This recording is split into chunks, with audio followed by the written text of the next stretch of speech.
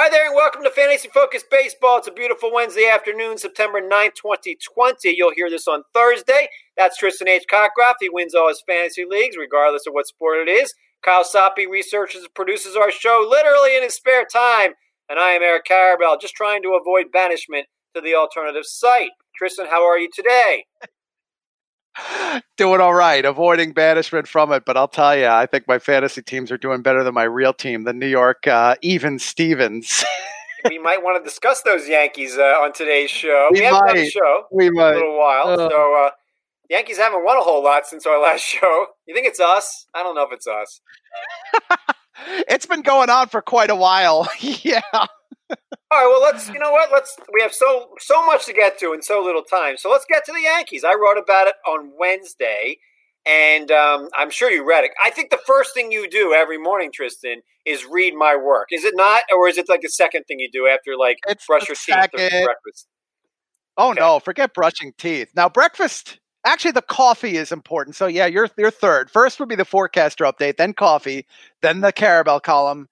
Then maybe I'll get around to brushing my teeth. You know, we are. Socks is way down the road.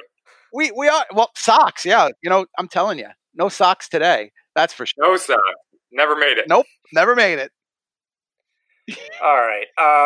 Whatever. TMI. I know. Yeah, and we don't need to see you put your foot up on this squadcast either, so we see your empty foot. I don't need to see that. I haven't seen anyway. Whatever. Just talk about your Yankees. They probably will make the playoffs, but I think it'd be good for baseball if they don't, frankly, because people just assume that every good team this season is going to make it, and if the Astros have to, that's different. But because second place in the AL West, but if Baltimore were to beat out the Yankees, I would laugh out loud. I'm sure you wouldn't be too happy. But how about if Detroit beat out the Yankees? That's a possibility as well. Well, Detroit did really well in that Wednesday afternoon game. It's 15-0 as we're speaking. So from a fantasy aspect, who are the players that are responsible for them losing 15 out of 20 games? I wrote that it was Gary Sanchez, Gleyber Torres, and middle relief, but maybe you have another point here. That affects fantasy. We don't need to go too deep onto Chad Green or anything. But yeah, at different times, it's been different players among the ones you had said. I'd say that lately Sanchez's struggles have contributed quite a great deal. I mean, the fact that Eric Kratz and Kyle Higashioka are getting starts and actually performing a little bit at times and opening some eyes tells you quite a bit. Aroldis Chapman at closer, he does not look like his normal self, and I do have to wonder whether the delayed start to the season could have something to do with that. He doesn't look like he has location. Zach Britton, who had filled in for him, doesn't look like he has had location since he's returned from the IL himself. Relief has been a major problem for the Yankees, and of course that influences the starters because you're blowing leads, giving away the wins. J. Happ threw a great game on Tuesday night. Didn't matter. Let me ask you this from a fantasy aspect. Obviously, I haven't seen a lot of people dropping Gary Sanchez in their leagues, although they really ought to consider doing so. I would not tell anybody to drop Gleyber Torres, but with Gary Sanchez, in the final 2 weeks of a season, Tristan, of a 2-month season, can you make up ground in batting average, in ERA, in WHIP? Obviously, every stolen base and save matters, but does every 0 for 4 matter? Does every ERA game where Matthew Boyd gets hammered matter? Would you drop Gary Sanchez? Well, in a traditional year, it probably wouldn't matter. You've had so much volume over the 162 game per team schedule, 183 day usually schedule, that it's not going to make much of a difference in the final 2 weeks. But in this year, where we have less volume, less in the tank already, it's going to have a much more profound impact. And I do anticipate, as I see in a lot of my leagues right now, that leagues are going to be decided based on an unexpected 0 for 4 or 0 for 5 terrible performance on the last day. In point leagues, 0 for 5, 4 strikeout games. Would I cut Sanchez? Probably not, just because there aren't an awful lot of other catchers out there who get the playing time and provide the power potential that he does. But you have a very valid point here that on a per game basis, he's got a lot of downside. And if you need to protect batting average, you might need to go in another direction and get a guy who's just not going to hurt you. Where will you rank Gary Sanchez next year among catchers? I don't understand how he can be in your top 5 anymore. Give me the 5 ahead of him. I mean, can we get a for sure 5 ahead of him? I guess my point would be, Tristan, I mean, you can't project him to bat higher than 220 next year. Real Muto, Grandal, Contreras, And you're right. After that, I can't find too many other catchers. But I don't want to deal with the catch. Garver, healthy, I think, probably. Anyway, that's enough of him. I'm not going to put him. Will Smith, I'd rather have next year. Christian Vasquez hitting for average. You can't stomach a guy batting 210, 220. I mean, that's like his baseline now. Anyway, Gleyber Torres. I wrote today that I think you have to take Xander Bogaerts over Gleyber Torres in next year's drafts. And I didn't really think about it a whole lot when I wrote it. But is that crazy? I mean, I think we did this year anyway, but it was close. Basically, Bogaerts, Baez, Machado, and Torres all went in the same region. And then there was a huge drop-off. Does Torres belong to be in that region anymore? I think he still does based on age. I'll forgive him a little bit about injuries influencing the numbers adversely this year, and there should be some bounce back from that next year. But you're right. He belongs in this tier, and he's probably going to be on the lower end of it. Bogart's definitely ahead of him. Bogaerts has earned our trust, and I'm a little surprised that people weren't more on board this year. You and I ranked him very well, and I don't think that the fantasy community really drafted him quite at that. Are you worried about Gleyber Torres? Yeah, a little bit. Yeah. Because other than Baltimore, he's a 260 hitter who slugs 400 in his career, other than Baltimore. Now, he still gets to face them next year, but anyway. 19 times, which is out of 162, not a whole lot. If you think that Clint Frazier is getting 600 plate appearances next season, either for the Yankees or another club, can he be a top 20 fantasy outfielder? I think he could. Yeah. If we're going to lock him in, I think he certainly could. I would actually be more concerned about him staying healthy enough to do it than having a team committed to him playing that often, however. So in other words, even if he's traded or the Yankees clear an outfield spot for him, I'm not so sure he gets there based on staying healthy. Okay. So your concern about him is not at the plate, it's him getting to the plate enough. Correct.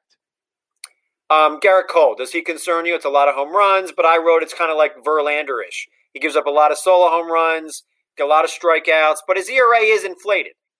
Would you rank, right now for next season, would you rank Garrett Cole the number one starting pitcher based on what you've seen in 6 weeks?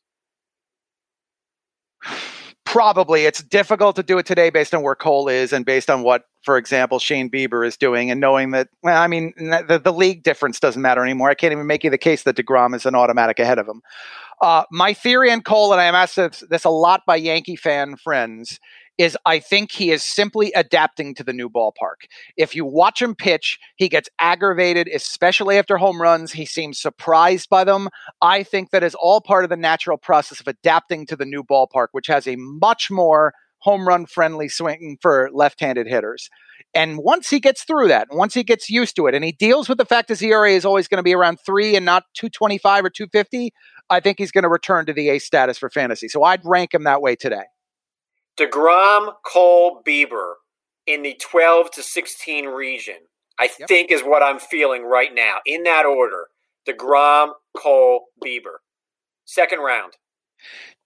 And I would say there's a good chance that those could all mix up between now and next opening day, correct? They're a tier of their own, clearly. That's the tier. Scherzer's out, Sale's out. I'm trying to. Verlander is out. Older now. That's an injury like Scherzer last year. I would think, though, yes, that's the top tier. And what's going to change in the next two weeks? There's only 2 weeks left of the season. They have, 3 starts left? 4? I think, if Bieber gets lit once, is that going to make me get him out of the tier? No. I mean, he's having a magical strikeout season like Cole did last year. Here's what could change. Cole is the most likely of the 3 to go deepest into the postseason based on most people's predictions. So we might see. I don't think so anymore. I am as concerned as anybody that the Yankees aren't going anywhere in October, and that's if they even get there. But my point being, based on the projections and predictions, if people have the Yankees going a couple and maybe all the way to the World Series in this postseason, we're going to see more Cole, and he could get through these issues, and then he is number one for you. Let's look at the most added list and drop list, mostly the added list. The most added player is Victor Reyes of Detroit, most added hitter. Ryan Mountcastle, Baltimore. Baltimore's been hot the last week or so. Randy Arozarena of Tampa Bay, he's got 4 homers in the last week. I would take Arozarena over Mountcastle, but is Arozarena becoming a top 50 outfitter? Is he somebody like, is he becoming Clint Frazier, somebody we have to add? Yeah, you'd have to add him for this year. I do have some doubts about him over a full 162 next season. I think there's going to be some hot cold for him in that first full year. Drop list has guys who are basically out for the season. It's a shame. Teoscar Hernandez of the Blue Jays was actually the number 2 hitter for the season on the player rater at outfield. Number 2 after Mookie Betts. But he's probably done now. 9th overall, too. I mean, a top 10 player overall in the player rater. I don't think people realize what Teoscar Hernandez was doing because he was still available in a lot of leagues. Yeah. Drop Eric Hosmer, even if he comes back in a week. Moreland will play first. Drop Jorge Soler. He hit the DL with an oblique strain. Next year, I think he could hit 40 homers, but he might hit 240. Wow, Jesse Winker's being dropped after that. It's like it changes so quickly in this shortened season, man. That's amazing to me. Jesse Winker was homering every day, and now he's on the most dropped list. Corbin Burns, most added pitcher. Tristan McKenzie. I wonder why Daniel Burns Bard is the most added pitcher. Well, what Corbin Burns did today, Wednesday afternoon, it's pretty gem. Cool. Yeah, he's been great. Let's see. I didn't see an update. So it's now 19-0. My goodness. Burns struck out 11 with nary a walk, 7 innings, 1 hit against Detroit. And we say, oh, it's Detroit. Detroit's only a game out of the playoffs, people. Yes, it's Detroit, but still. Corbin Burns is finally getting it. Tristan McKenzie keeps pitching well for Cleveland. Daniel Bard is still Colorado's closer. Jeremy Jeffress still the Cubs closer. These are the most added guys. Tony Gonsolin is there as well. What else do we need to discuss off the top? Let's see here. Hosmer. I didn't realize Eric Hosmer was the number 4 first baseman on the full season player rater when he foolishly fractured his finger bunting. Stop bunting, honestly. But, good advice. It's all, 9 out of 10 times you see a bunt, it's unneeded. Now, if you're Bryce Harper and you bunt down the third base line for a hit, okay. If you're bunting in the 10th inning because the guy's on second with nobody out, okay. But if you're the way Hosmer did it was just not smart. I don't even endorse necessarily the automatic bunt to start the 10th inning. Now, if the first guy walks or reaches base, you have first, second, then I could go with the bunt. Or if the hitter can't handle the bat, okay. But this is what I mean. We're nitpicking the very, very, very specific times that you should be bunting in any situation. If it's the top of the 10th, you don't bunt. If it's the bottom of the 10th and that team hadn't scored in the top, then I can see a bunt. It also depends who's on second. Situational. It's situational. If Tyler Flowers is on second base, maybe I don't bunt, but a single doesn't score him. If Billy Hamilton, who's somehow still in baseball, is on second, then let him. Yeah. I mean, isn't that amazing? If Billy Hamilton's on second, swing away. I don't care who it is. It's amazing to me that another team picked up Billy Hamilton and thinks that it makes sense. And traded for him. It wasn't waivers. Good for Dave. You know what? If you think, good for you, people. I wrote about Zach Gallen, top 20 starting pitcher next season. Doesn't he have to be at this point? Yeah, I mean, what amazes me is that was the first game in which he had given up more than 3 earned runs. That's unbelievable. In his career. Not this season, his career. There's a reason I guessed him as the answer to the trivia question the other day, and it's because I knew he had been really good. I didn't realize that string of run suppression had been that lengthy. He is a very good, extremely high floor, young franchise caliber keeper pitcher. Look, you remember when I took Shane Bieber in our Dynasty Sim League, and you thought, who is that? I took him with a late draft pick, and I said, look at his walk and strikeout numbers in the minors. Wasn't throwing 95, and then, I didn't think he would be this. But with Zach Gallen, with Zach Plesac, it's not only about guys like Michael Kopech and Nate Pearson who throw 100 miles an hour. If a guy gets outs consistently in the minors, we're not talking about Randy Dobnak. We're talking about guys, Plesac was good in the minors, and so was Gallen. But nobody paid attention because they weren't throwing all that hard. Are you paying attention now? Oh, yeah. Yes. Well, the other thing, too, with Bieber, and people should keep an eye on this, I'm always on board with players who have great minor league stats who have shown it with performance, even if they're not ranked all that high. And in his case, it was the control. You brought that to my attention, the level of control with which Shane Bieber had in the minors. This is a guy who was teetering on the brink of 1% of the batters he faced would walk. I mean, that's just nuts. Let's move it along now. It's time for some combo meals. You want to sing it, buddy? Hey, it's a combo meal. Combo. It's a combo meal, home run plus steal. All right, and since our last show, we've got looks like a bunch of them. Shin-Soo Choo, who I think is hurt now. Anderson Tejada, who is still in baseball. I think Jose Ramirez. Mm-hmm. Jose Peraza, Starling Marte. Our good old buddy Adalberto Mondesi, who had his first home run on Monday and stole a base in that game. And my good buddy Didi Gregorius, who's really having a nice season after what is a bad season last year. Didi's going to make money this offseason. 3-year deal, lots of $60 million. He's going to get his contract. Come back. Welcome back. Come back, Didi.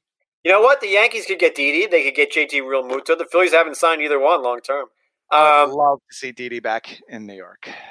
I don't know if is now the time where we go into an Adalberto Mondesi deep dive, because I was thinking of writing about this, and I just don't want to be negative. I mean, I only have so many baseball columns left, so I want them to be positive. But 4 walks, 50 strikeouts. Don't be sad. But he's batting 201. How about a 226 on base percentage? And he's still leading the league in steals. Uh-huh. And caught. Yeah. Uh-huh. I mean, that's unbelievable. He's not going to be a major leaguer in 2 years if he has a 226 on base percentage. Nothing new to me. This is quintessential Adalberto Mondesi. It's a very high ceiling and an extremely steep floor that includes a demotion of the minors. He has 43 walks in his career and 1,104 plate appearances. And you and I brought up this point that people are getting on, really getting on him for the slump this year. We've reminded about the injury history he's had at the major league level, and adding that on top of this, the wide ranges of outcomes. That's why I'm a no. Where are you going to rank him next year, though? Because if you say name a player who can steal 50 bases in 2021, Trey Turner and Adalberto Mondesi are the only guys I would mention. Yeah, Mondesi is a guy who I throw shortstop 12. I did it this year. I will probably do it next year. I might talk myself down a couple of notches. I might be on board with getting him if people are ranking him 20th among shortstops, as you said, he does get you steals in the leagues in which I need those. So in other words, not my points leagues. I might sign up. This is roto only. In a points league, you don't want Adalberto Mondesi at all. In a roto league next season, though, you gotta. I think right around pick 100, but I'm not going to get him. I don't want that. I don't want to deal with this. He's not a top 100 player. He is if he steals 50 bases, Tristan, even if he bats 230. Was Malix a top 100 player last year? I know the Mondesi has considered. On the Raider, he probably was. On the player Raider, I bet Malix was. Were you drafting him top 100? Because you weren't. No. I don't want anybody like that. I don't know how. This is my point. Adalberto Mondesi is unrankable. It's not fair for somebody to ask us to rank Adalberto Mondesi. Either you're comfortable with taking the risk for the steals, or you do not want him. And I lean on that side. Well, he still is a career 240 hitter, and he did hit 14 home runs in half of 2018. So there's something there. I don't want to deal with it. Anyway, those are the combo meals. Let's now take on the 9th inning save guys. It's the closer carousel. Sing it. All right, that'll do it. That's all I got for closers. I just like that song. I do too. Daniel Bard keeps getting the job done. Right? I mean, he's fine. Yep. What a great story. And what a reminder to stop drafting closers high. I'm not saying we could have foreseen this coming, but this is a guy who couldn't stop walking people last time he was in the majors, and now, you know what, he's not a 350 ERA, not awesome, but he walked 2 in his last Rockies pitcher. That's all that is. It's a Rockies pitcher. But, he's been fine at home this season, fine on the road. Numbers are about the same. I think it's a great story. I love it. If I told you that Daniel Bard is still a closer in February for the Rockies, where would you rank him among closers? Say he finishes this season the way he's doing now. Do you consider ranking a Rocky closer top 10? Now, you're asking me among the 30 closers, among all relief pitchers? What's the angle there? I'm saying when you do your rankings for 2021, are you going to rank Daniel? Relief pitchers, are you going to rank Daniel Bard 25. In the top 15? No, 25. Even if Colorado says he's our closer and he had a good year this year? Yep, absolutely. But I also put the weight on the Nick Anderson types. The guys who are next year's Nick Anderson, I'm always going to give a premium to those because in our game, you can extract the most value out of those players. If you wanted to be among the top 30 closers, to put them in the upper half, I might be persuaded. I do actually think that the back end top 10 or the back end 10 closers in MLB next year are going to deservedly rank behind Daniel Bard. Tony Watson appears to be San Francisco's closer, 2 saves in the past week. Having a nice season, 1 run in 14 innings, only 2 walks. He's striking people out. Haven't been NL labor, and that's my only save guy now that Lugo's in the rotation. Tony Watson, how about that? He's a guy, I don't want to say you can trust him for the final 2 weeks, but if you need every last save, I mean, Tony Watson, Yohan Ramirez, Richard Rodriguez, these guys are getting saves. Oh, no way, you're not going for Rodriguez, though, are you? I'm just saying, if you need every last save, Richard Rodriguez is every last save. Watson, by the way, I do think they are still a committee, but Watson's the guy to have, and it's not really that close. I mean, if you tell who's Arizona manager Torey Lovullo says Kevin Ginkel is his closer, even though his numbers are atrocious. So Ginkel got 2 chances, blew the first, converted the second. Right. So look, if you need every last save, I mean, our job here is to tell you now. I'd rather roster James Karinchak, and I'd rather roster. I'm trying to think of a setup man who's good. I mean, Archie Bradley, even if he's not getting saves, Will Smith without saves. I'd rather do that than Kevin Ginkel. But if you need the saves in a roto, Devin Williams is probably gone in your roto league. So yeah, indeed. That's the point. Yeah. All right. Anything else in the closer? Any other closer carousel stuff? Yohan Ramirez appears to be Seattle's guy. So yes, consider that. Yep. That was one of my labor ads for the week. It was him and Jonathan VR. Let's bring up Toronto and Detroit, just as a quick hit. So Toronto, I think it's Rafael Dolis now, but Ken Giles could come off the injury list on Thursday, today. He indeed is due back at some point before the weekend concludes. So exactly what happens with the Blue Jays bullpen down the road. He's the closer. He will close until he gets hurt again. Detroit, it doesn't look like it's Gregory Soto now, right? Is it Brian Garcia? Is it Cisnero who got lit up in a game the other day where it wasn't a save situation? I don't know what Detroit's doing. It certainly wasn't a safe chance on Wednesday. Right. Is Detroit worth any consideration at all? Is my point here. Well, my look, we're talking 2 different things. In NL labor, 1 save could decide the title. Okay. Yeah. And I have a mixed league where there's like 5 teams are tied for first in saves. The saves are going to matter. If I think Detroit's next save or their leading save guy the final 2 weeks is Gregory Soto, but I don't know that for sure. I would agree with you. If I have to pick one, it's going to be Soto. All right. Now let's take a look at the schedule here ever so briefly and look at the games for Thursday and beyond. And we start with what are we going to start with here? Anything that's on our network. ESPN Plus has the battle for the wild card between the Yankees and the Orioles. Garrett Cole hosting Keegan Aiken. My goodness. He pitched well against the Yankees, by the way, in his debut. Well, look. That was Dean Kramer. That was Dean Kramer. That was a different guy. That was, yeah. Dean Kramer, who is from Israel. I did not know until I read that. So obviously you're using Cole in every outing. Look, we're not saying Garrett Cole's been bad, but I don't think he's in the top 10 on the player rater for the season. Let me just confirm this. I could be wrong. He might be number 3. No, he's outside the top 10. How about that? Because the ERA, he's number 16. He's behind Dallas Keuchel and Dinelson Lamet and Dylan Bundy. Who would have called that? He's behind my man Marco Gonzalez, who I know nobody likes except me. What are you waiting for? Look, Marco Gonzalez in the 2021 rankings, I know you're not going to rank him. I'm going to rank Marco Gonzalez in the top 60 starting pitchers. I have a hunch I'm going to rank him. I'm pretty sure. I don't know what more do you need to see. Since the start of 2019, he wins games. He goes deep into games. A 3.80 ERA is not Garrett Cole, but it's fine. I'm going to promise you I literally will rank him because I rank every player for a game. But okay, top 60 starting pitchers. Top how many? 60.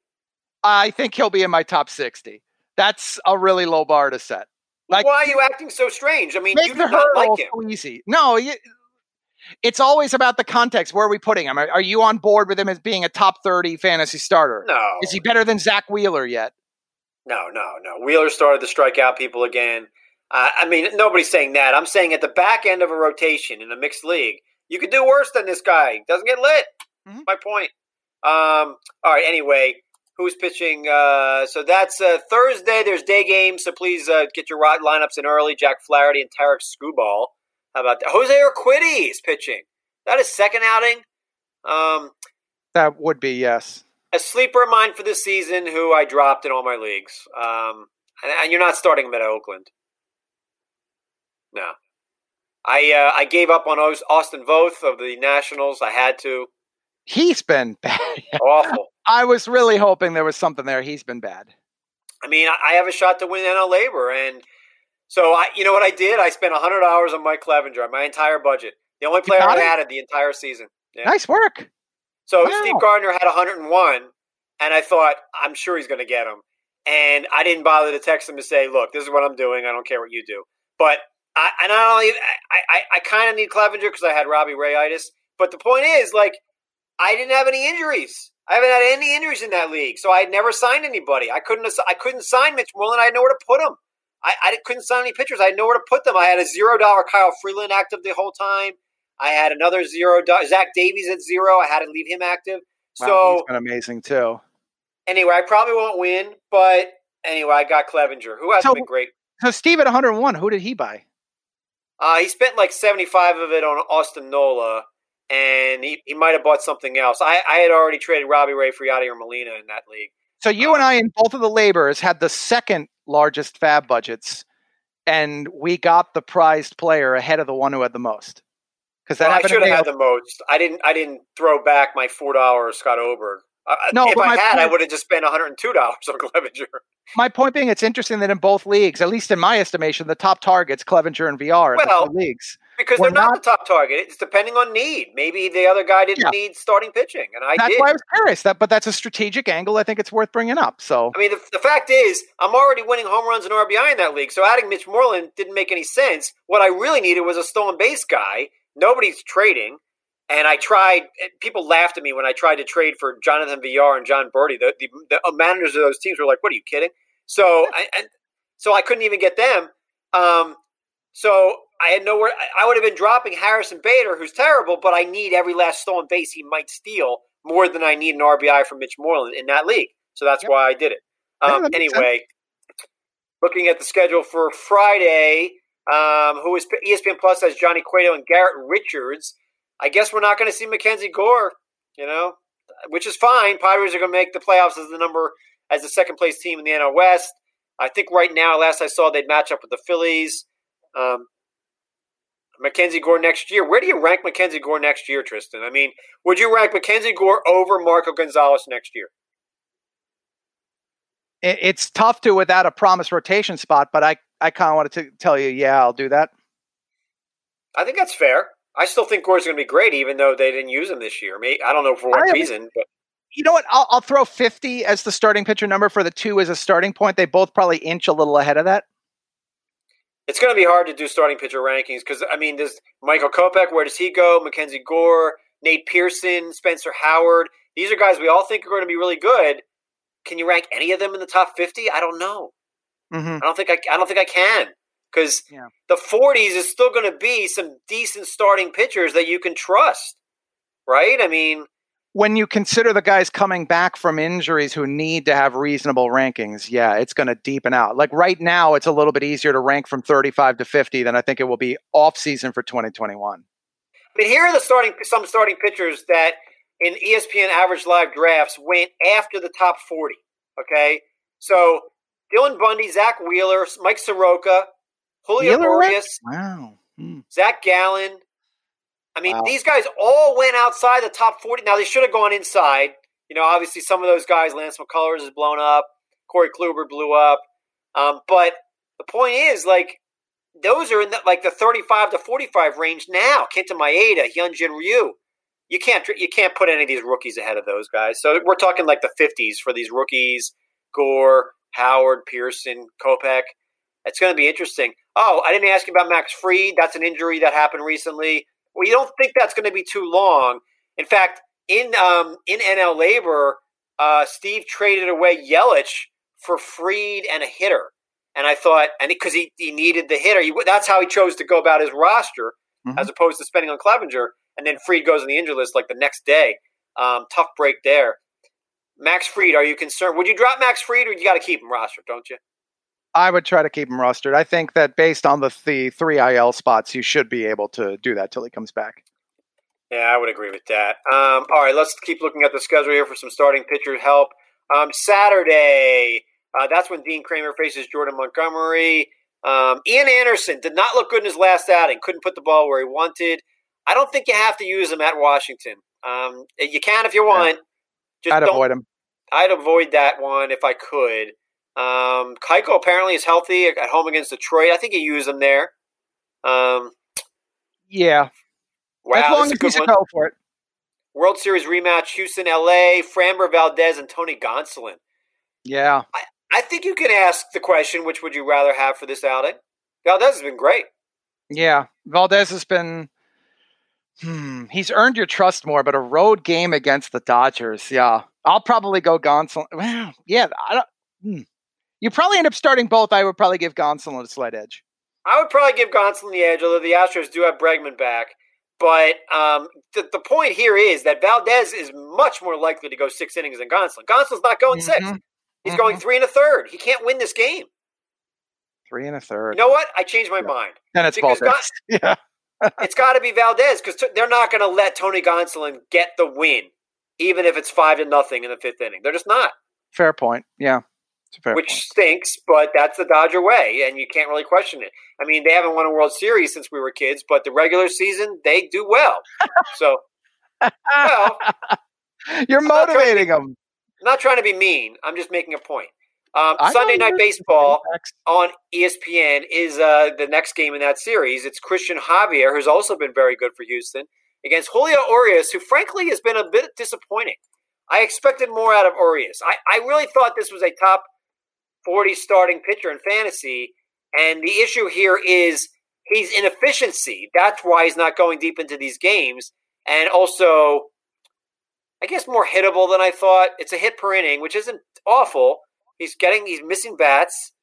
He hasn't lost a game. I just thought he'd be better. Did you think Julio Urias would be better? Oh, I absolutely did. I ranked him as such. I'm not surprised by the workload that they have been dishing out to him. You know what's really weird? Strange fact for Julio Urias. He is the only Dodgers pitcher who, at least among starters, they had an opener who fit this, made a start on less than 5 days rest. He's the only guy all year who's thrown on regular rest the entire year for them. He did it in his last start, and it was one of the worst starts he's had for the year against the Rockies in a home game. I want to rank Urias in the top 30 starting pitchers next year, but I can't. I can't do it. Yeah, what are the innings? Give me the innings projection. How can we go over 175? Yeah, and even that might be aggressive. That seems awfully generous there because of the Dodger way. Yeah. They're messing up fantasy. By the way, the Phillies and the Marlins are playing a 7-game series this weekend. Is that right? Yeah. A 7-game series in 5 days. It's Thursday, doubleheader Friday, game Saturday, doubleheader Sunday, game Monday, correct? Yep. Yeah. Yeah, that's how they're making up for the early season games postponed by COVID-19. So, I mean, if you're trying to get a step up in your daily leagues, I mean, Phil Gosselin's going to play, he's going to get 30 at-bats this weekend, He's not going to play every single game, though. Well, he might, I mean, he's been the DH right fielder, and not just against lefties. I'm just using him as an example. The point is that, you're getting extra playing time because of these silly they had to do it. These double headers, and I hope nobody gets hurt. I don't know who's going to, pitch in relief for these teams, but it hasn't really ruined some of the other teams that have had to lean heavily on doubleheaders. I mean, the Cardinals. Nobody has had to play a 7-game series in 5 days. Nobody. Pretty sure of it. I'd have to look at the Cardinals. They were close in one of the stretches. They've got a bunch coming up. Anyway, that's your schedule this week. Yeah. Oh, and I guess we need to do Monday as well. I want to ask you about the Phillies because the hook for this is: do you think the starters are asked to go longer, and does that make them more interesting? The first I thought of was Trevor Rogers, how he's pitched so far. I think maybe. Well, Phillies bullpen is still terrible. No, I don't. I mean, Zach Wheeler got pulled after 83 pitches the other day. So Girardi's trying to win every game. He's taking a long-term view as well, but he also has 11 relievers in that bullpen. So he's just going to have to trust somebody like Jojo Romero to save a game this weekend. So, no, I don't think Nola, Wheeler – I mean, Zach Eflin, he doesn't get it. I don't know what it is. I mean, they were blasting home runs off him yesterday. They should have swept Boston. So, no, I don't think it matters. I don't want to say that the starters go longer for either team. Okay. Miami has plenty of relievers as well. And remember, every time there's a doubleheader, you get an extra guy there too. And it's always going to be a relief pitcher. So at least this weekend it will be. Or maybe the starting pitcher. Or maybe the starting Monday, ESPN Plus has, it says here, Michael Pineda and Dane Dunning.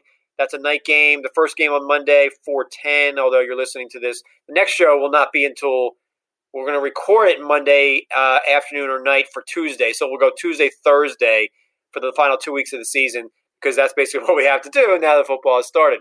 Football does it all. Anyway, that is your schedule. Let me ask you a couple more names here. Chris Bryant of the Cubs. Do you keep him rostered or no? Because this is not getting better.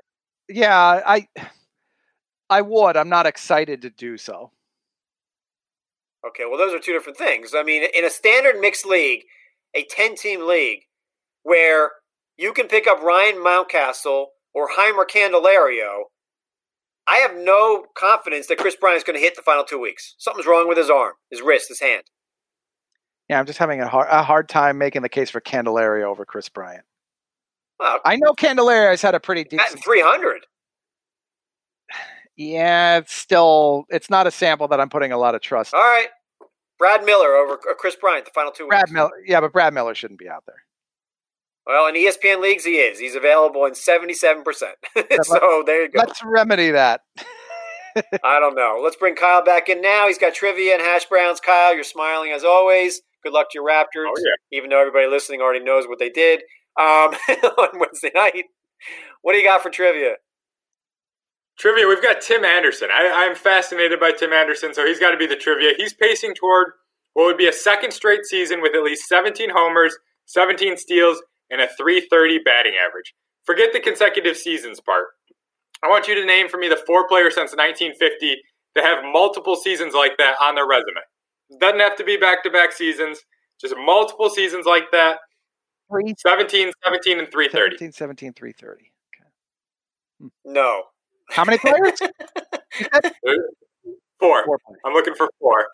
I don't think I can. You can name them. They're not crazy names. Okay. Right. Okay. But we'll get to the hash browns first. We'll come back to trivia. Rosario wants to know if he can officially waive Mad Bum in Dynasty Leagues. Yeah. So much confidence. Well, look, he's the biggest Mad Bum fan. That's not true. I value consistency and reliability. And until a month ago, I was getting that out of Madison Bumgarner. Obviously, he had a couple injuries, but they weren't arm related. So now, no. Now I don't. Fair. I know you can't stand him. It's not that I can't stand him. I'm not willing to pay the premium, and in any sort of dynasty league, no way. I'll say this: if you're going to rank Marco Gonzalez number 60 next year with a 3.80 ERA, can't Madison Bumgarner do that next year? Yeah, he could, and he'll probably be in about the same tier. The 50s. Madison, the number 45 starting pitcher, that might be too generous for Bumgarner next year. He's going to be a nice bargain. I think the problem here is that there's just not an awful lot of upside even in the redraft leagues. In anything keeper or dynasty related, it might be near the end.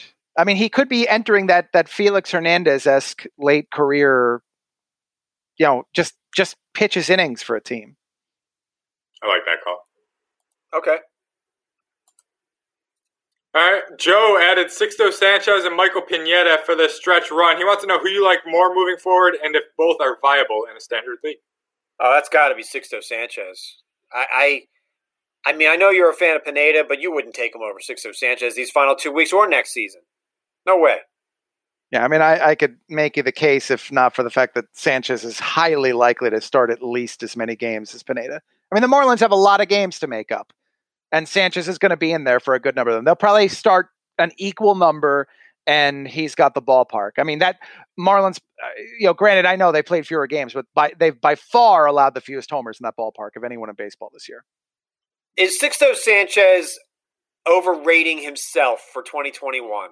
Yes. Because if he keeps doing this, Tristan, there's going to be calls to rank him among the top 20 starting pitchers, which I can't do. Yep. But he's giving up nothing.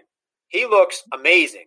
So, where are we going to rank him next year? 25? What are we going to do? I'm glad you brought up that point because that does concern me. He's going to be reaching starts. What would that be? 8 to 40 of his big league career next year. That's when the rest of the league is going to catch up, especially with a winter's worth of reviewing film on him. So I love him now because he's taking everybody by surprise, and I don't think that's going to change. But next year, he'll probably be ranked 28th and be horribly overrated for redraft leagues. I don't know if ranking him 28th overrates him. I do. Look, he was dominant in the minors. I have a durability question with him. And the fact that he's made 4 starts, 25 strikeouts, 2 walks, I think people are going to draft him better than the number 28 starter. I think ranking him 28 is actually fair.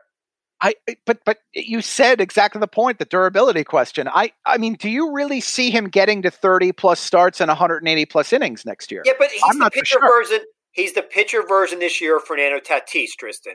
If Tatis proves over this 60-game period that he's out there every day and Sixto Sanchez does the same thing, then we're talking about durability concerns with people who may not have a durability concern.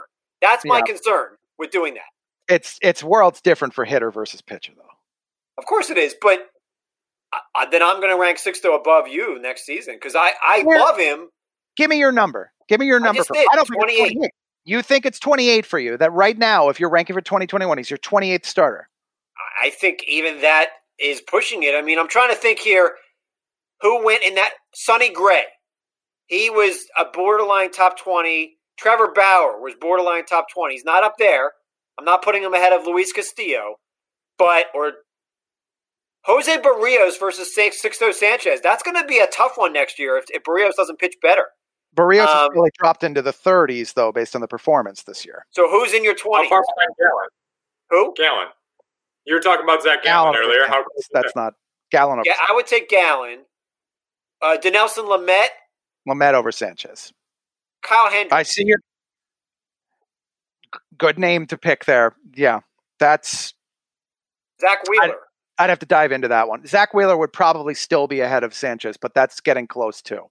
I think when you actually do your rankings for next year, you're going to find that Sixto breaks into your top 30, but maybe not. That's you know what? That was a good topic that we had on today's show. We don't often have them, but that makes a lot of sense.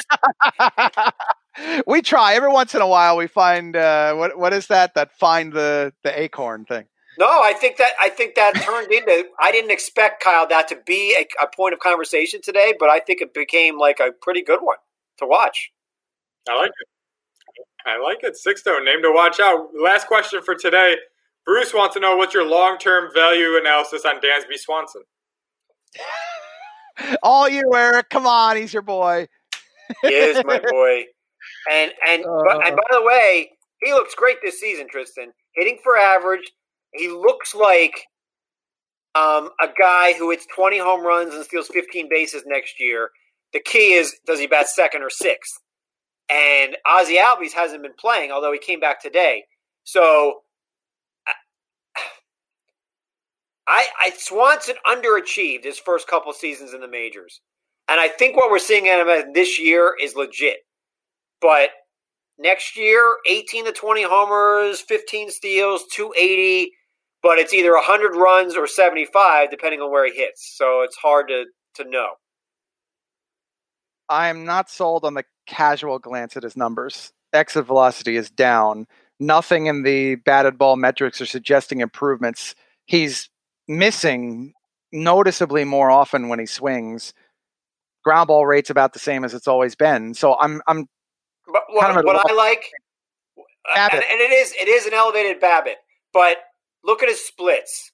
When a right-handed batter has a 903 OPS against righties, and for some reason a sub 500 OPS against lefties, which is all bad luck, that tells me a little bit too. If it was reversed and he wasn't hitting same side pitching, then I'd be concerned. But that all said, I don't know if Swanson breaks into my top 150 next year. I feel like he's like a mid-round pick. Is he top 15 at shortstop, do you think, for you?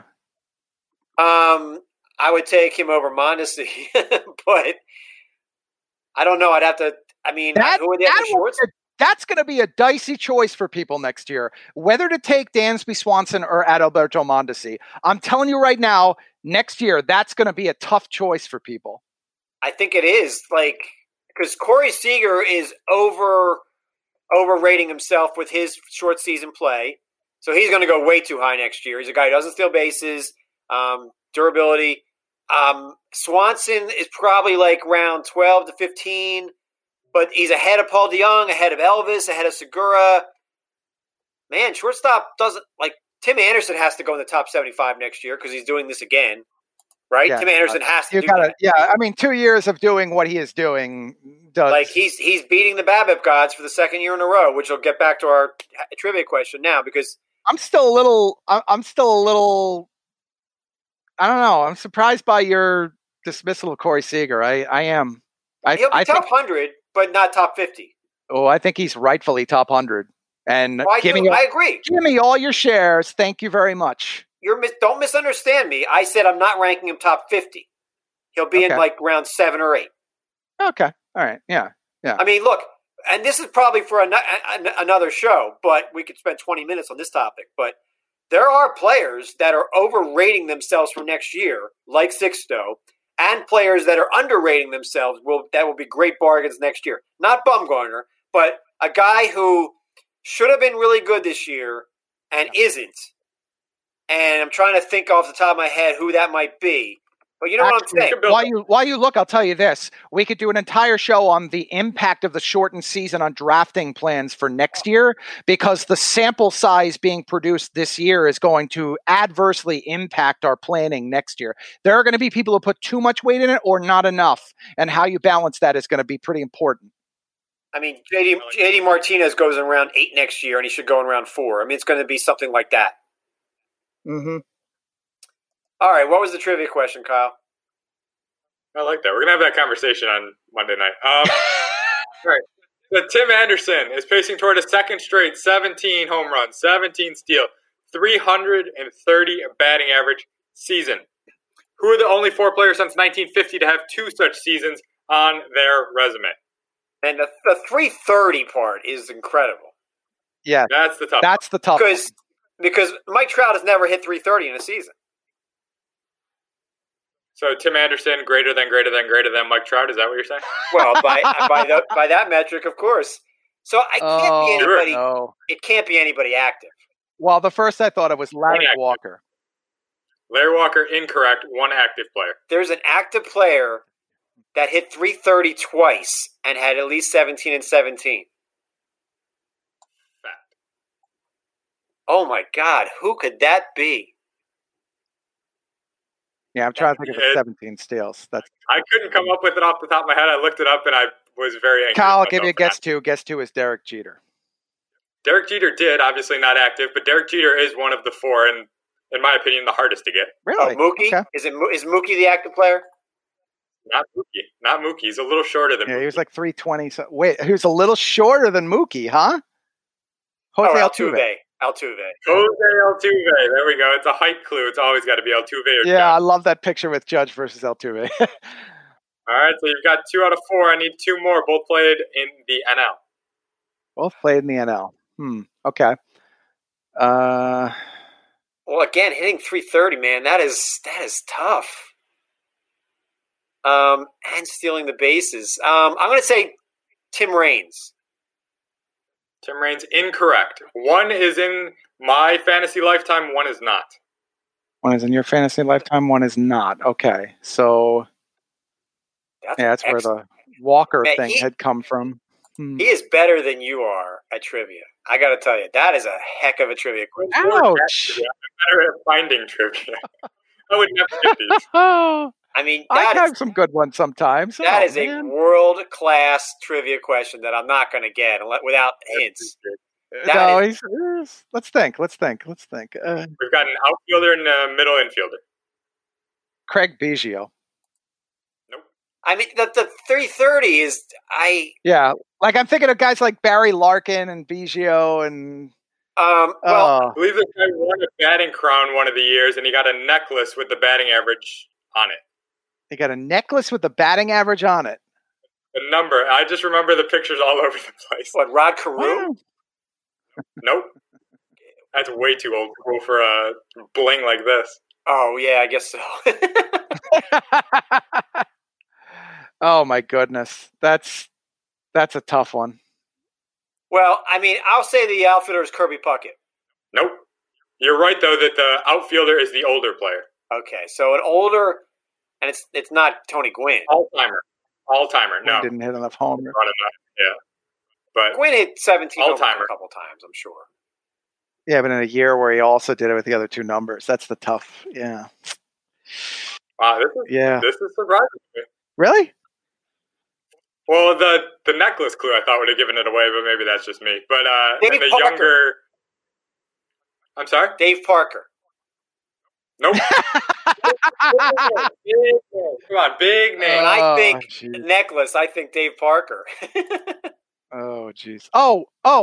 No, he didn't hit hot for an. I was going to say Robbie Alomar, but I didn't think he hit for that high an average. This is fascinating to me because Eric's gotten left-handed pitchers from 1962 that threw innings left-handed. See, he did better at guessing at my trivia. So, wait, you're saying all-timers? Like, I'm trying to think who ran because, like, that's the category that people, the stolen bases. I mean, Barry Bonds? Nope. But right idea. My wife doesn't know anything about baseball, but she would know this name. It's not Willie Mays, is it? Willie Mays. Oh, that's the first guy I thought of. I'm like, nah, he probably didn't. Probably didn't. He ran. Now you're just missing necklace guy, middle infielder. He didn't end his career playing middle infield, but that's when he produced, where he was. Gosh. I can't believe the necklace thing. Yeah, the necklace one really throws me. That's interesting. I don't, I mean, not A-Rod. Did he debut before you were born? Not A-Rod, and no, I don't believe so. He can't be that much. He's 7 years older than I am. What? That's relatively recent then. You're Okay. 14. Yeah. Hey now. Let me see if I can pull up the years he did it real quick. That's okay. Now I have no idea. It's not Egypt. 07, 09. 07 Oh, and 09. jeez. 07 and 09. Oh, Hanley. He did it in Hanley Ramirez. There it is. Yes. Bling. I would never remembered him doubling up a 330 batting average. He was wearing bling. I filmed a commercial with him a decade ago. I mean, look, he was the commercial. When he was doing this? He was the commercial. I was just there for a 3-second spot. I thought Geddy Lee was the commercial, man. That was a different commercial. But Hanley, his scene in that commercial was in a hot tub with scantily clad women. And he had bling on, man. More than my car is worth. So you have Hanley Ramirez in a hot tub with women and this chain, and that didn't stick out in your mind at all. No. That wasn't the part that stuck out in my mind from Kyle, you should have. That should have been the hint from. Yeah, you were once in a commercial with this guy. I wasn't looking at the bling. I was in high school. All right, I want to keep my job. Thank you. That was it. Great trivia question by Kyle, and that was a good. I enjoyed that a lot. That was good. Yeah.